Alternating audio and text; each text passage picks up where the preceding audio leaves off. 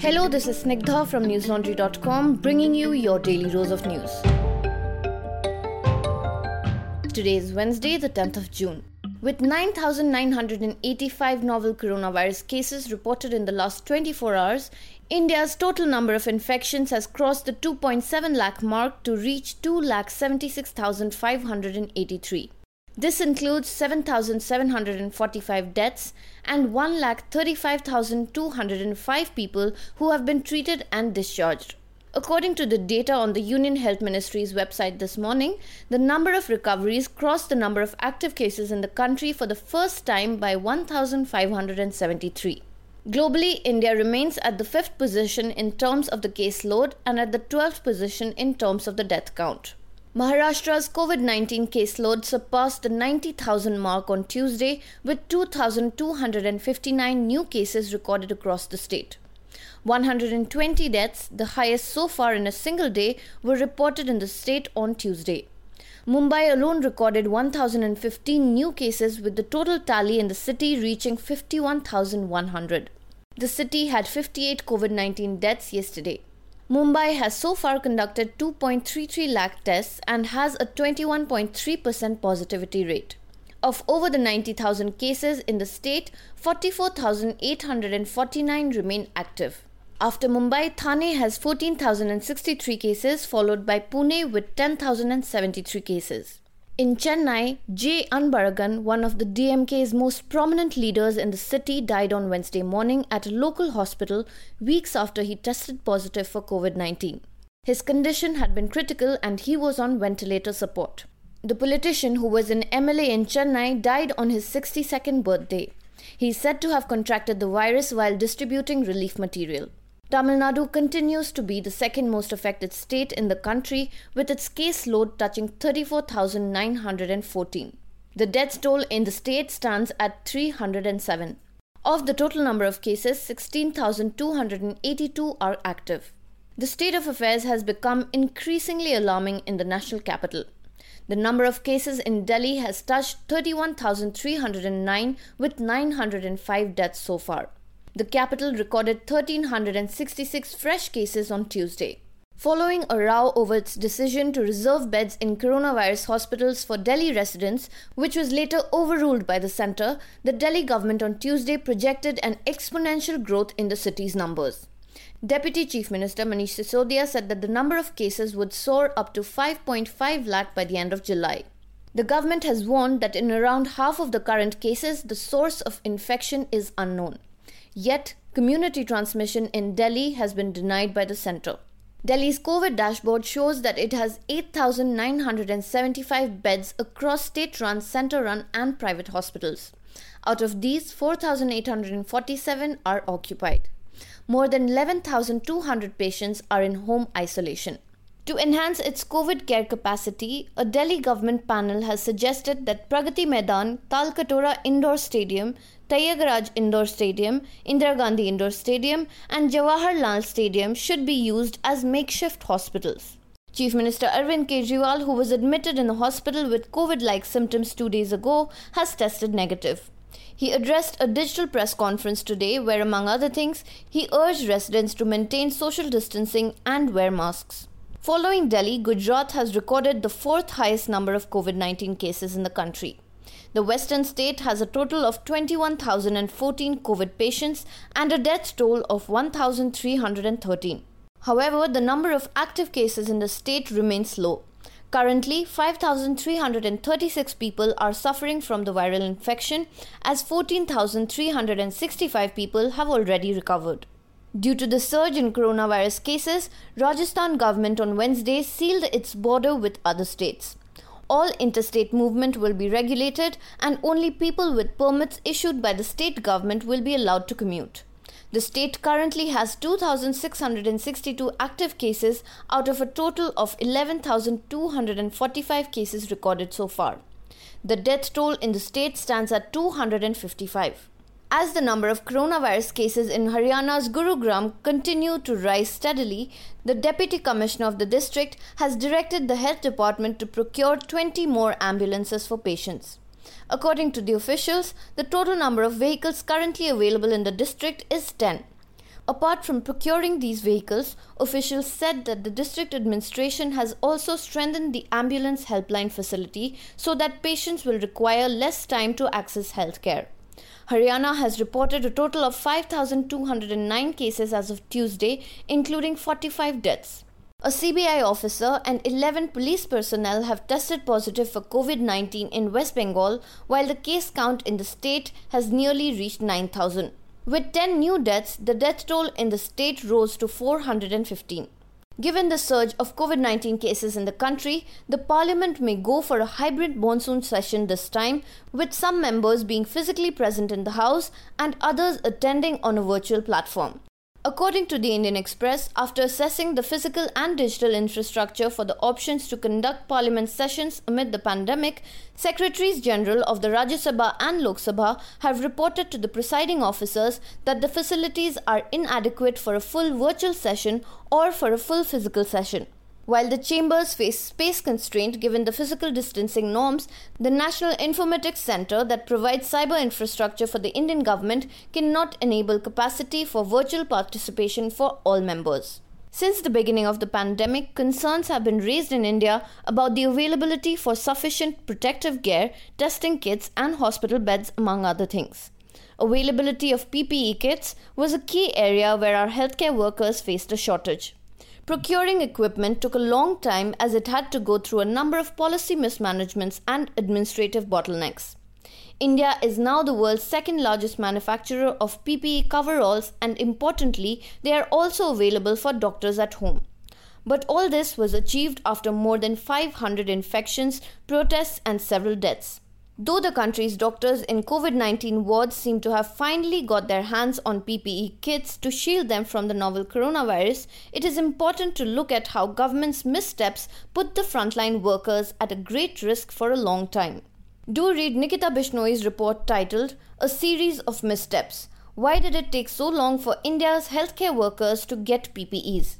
Detailed reports like this require research, investigation, groundwork, and to do all of that, we require resources. We've been able to bring you all these in-depth ground reports because of your constant support. So if you like what we do and you want us to continue our work independently, please support us by subscribing to our model of journalism. We rely solely on your subscriptions as we do not take any advertisements. And that is because we believe when advertisers pay, advertisers are served. But when the public pays, the public is served. So go to our website newslaundry.com where you will find different subscription packages with the lowest ones starting at 300 rupees a month only. Moving on to some international updates on COVID-19. Globally, more than 7 million people have been infected by the coronavirus and 411,292 have died. The caseload in the United States has touched almost 2 million and the death toll in the country has crossed 114,000. The number of cases are rising in parts of California and the southwest of America, with 21 states reporting weekly increases in new cases. The surge could lead authorities to reimpose or tighten public health restrictions, with Arizona having already reactivated its emergency plan for medical facilities. California has placed 9 counties on a watch list where half of its 39 million residents live. Arizona, Utah, and New Mexico all posted rises of 40% or higher for the week ending on Sunday compared with the prior 7 days. Amid the growing numbers, US infectious disease expert Dr. Anthony Fauci has said that the virus is his worst nightmare. Fauci has further warned that the crisis is not over yet, as many countries, including the US, have started relaxing lockdown rules. Just hours after a Supreme Court order, Brazil has restored a website that lists update on COVID-19 in the country. The health ministry had stopped releasing data for deaths and cases on Saturday, fueling an uproar. On Tuesday, a Supreme Court judge ordered the government to release the figures amid accusations of censorship. Brazil has the world's second highest number of cases and has more daily deaths than any other country. According to the Johns Hopkins tracker, the South American country has reported close to 740,000 cases, with the death toll exceeding 38,400. A team of researchers at Imperial College in London have come up with an estimate according to which lockdowns have saved more than 3 million lives from the coronavirus in Europe. The team said that the death toll would have been huge without the lockdown. The study assessed the impact of restrictions in 11 European countries, including Austria, Belgium, Denmark, France, Germany, Italy, Norway, Spain, Sweden, Switzerland, and the UK. By the beginning of May, around 130,000 people had died from coronavirus in these countries. The researchers used disease modeling to predict how many deaths there would have been if the lockdown had not happened. The study was conducted by the same group that had guided the UK's decision to go into lockdown. The researchers estimated that 3.2 million people would have died by 4th of May if not for the measures such as closing businesses and telling people to stay home. Yet, Dr. Samir Bhatt, a team member, said that there is a very real risk that if mobility goes back to normal, there could be a second wave coming reasonably soon in the next couple of months. The death toll in the United Kingdom, the second highest in the world, has touched almost 41,000 out of a total of nearly 291,000 cases so far. In Italy, France and Spain, the death numbers stand at above 34,000, 29,000 and 27,000 respectively.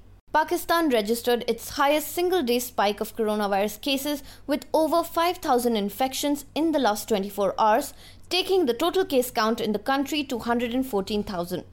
This comes a day after the World Health Organization urged the government to follow an intermittent lockdown policy to stem the spike of the disease. According to the Ministry of National Health Services, 83 more COVID-19 patients died during the same period, taking the death toll in Pakistan to 2,255. Now for some non-coronavirus news. 2 Oil India Limited firefighters were found dead this morning near a natural gas well that had caught fire in Assam's Baghjan on Tuesday afternoon. The 2 men had been reported missing earlier. The National Disaster Response Force has recovered the bodies from a pond near the well site. The authorities suspected that the men had jumped into the water body after the fire broke. The natural gas well had caught fire yesterday, 13 days after a leak. The flames still continue to billow out of the gas well. Oil India has said that the fire could take at least 4 more weeks to extinguish. A team of State Disaster Response Force and fire engines are present at the spot as of now. The Indian Air Force and the Army are also assisting the Assam government to contain the situation. The Air Force has sent 3 fire engines, whereas the Army is on standby. The area has been cordoned off by the paramilitary forces. A Minneapolis judge on Monday set $1 million as the bail amount for former police officer Derek Chauvin, who is charged with the killing of George Floyd on May 25th. Floyd's death has sparked international outrage, with a series of protests turning violent across the United States. Chauvin is facing charges on 1 count of second-degree murder, 1 count of third-degree murder, and another one for manslaughter. On Monday, he had made his first appearance in court via video from the Minnesota State Prison. Hennepin County District Court Judge Janice Redding set Chauvin's bail at $1 million with conditions and $1.25 million without any. To meet the conditions, Chauvin will have to surrender his firearms, not work in law enforcement or security in any capacity, agree to not leave the state, and have no contact with Floyd's family. The next hearing for the case is scheduled for June 29th. Now for some homegrown stuff from newslaundry.com. Dear listeners, as the novel coronavirus cases continue to grow all over the world, scientists are racing against time to offer solutions to stem the pandemic's spread. Despite sophisticated research in laboratories around the world, a vaccine to defeat the virus is not likely to come up for a long time. Some predicting that it's going to take more than a year. Even a definite medicine to help cure patients from COVID-19 is yet to arrive. Amid this uncertainty, a concept called herd immunity has emerged as the latest buzzword in the COVID-19 response space. It continues to divide experts on grounds of science and ethics both. However complicated the concept may sound, there is actually some easy science behind it. In an article titled "Herd Immunity: Should India Let Coronavirus Move Freely?", Amit Shandilya explains the merits and demerits of herd immunity through a detailed scientific analysis. To learn more about the idea and to understand what it means for a populous country like India, go to our website newslaundry.com and read the complete article. That's all for today. Have a great day or a good night depending on where you're listening from. See you tomorrow. All the News Laundry podcasts are available on Stitcher, iTunes, and any other podcast platform. Please subscribe to News Laundry. Help us keep news independent. To catch all our podcasts on news, pop culture, current affairs, and sport, visit newslaundry.com. Follow us on Facebook, Twitter, and Instagram, and subscribe to our YouTube channel.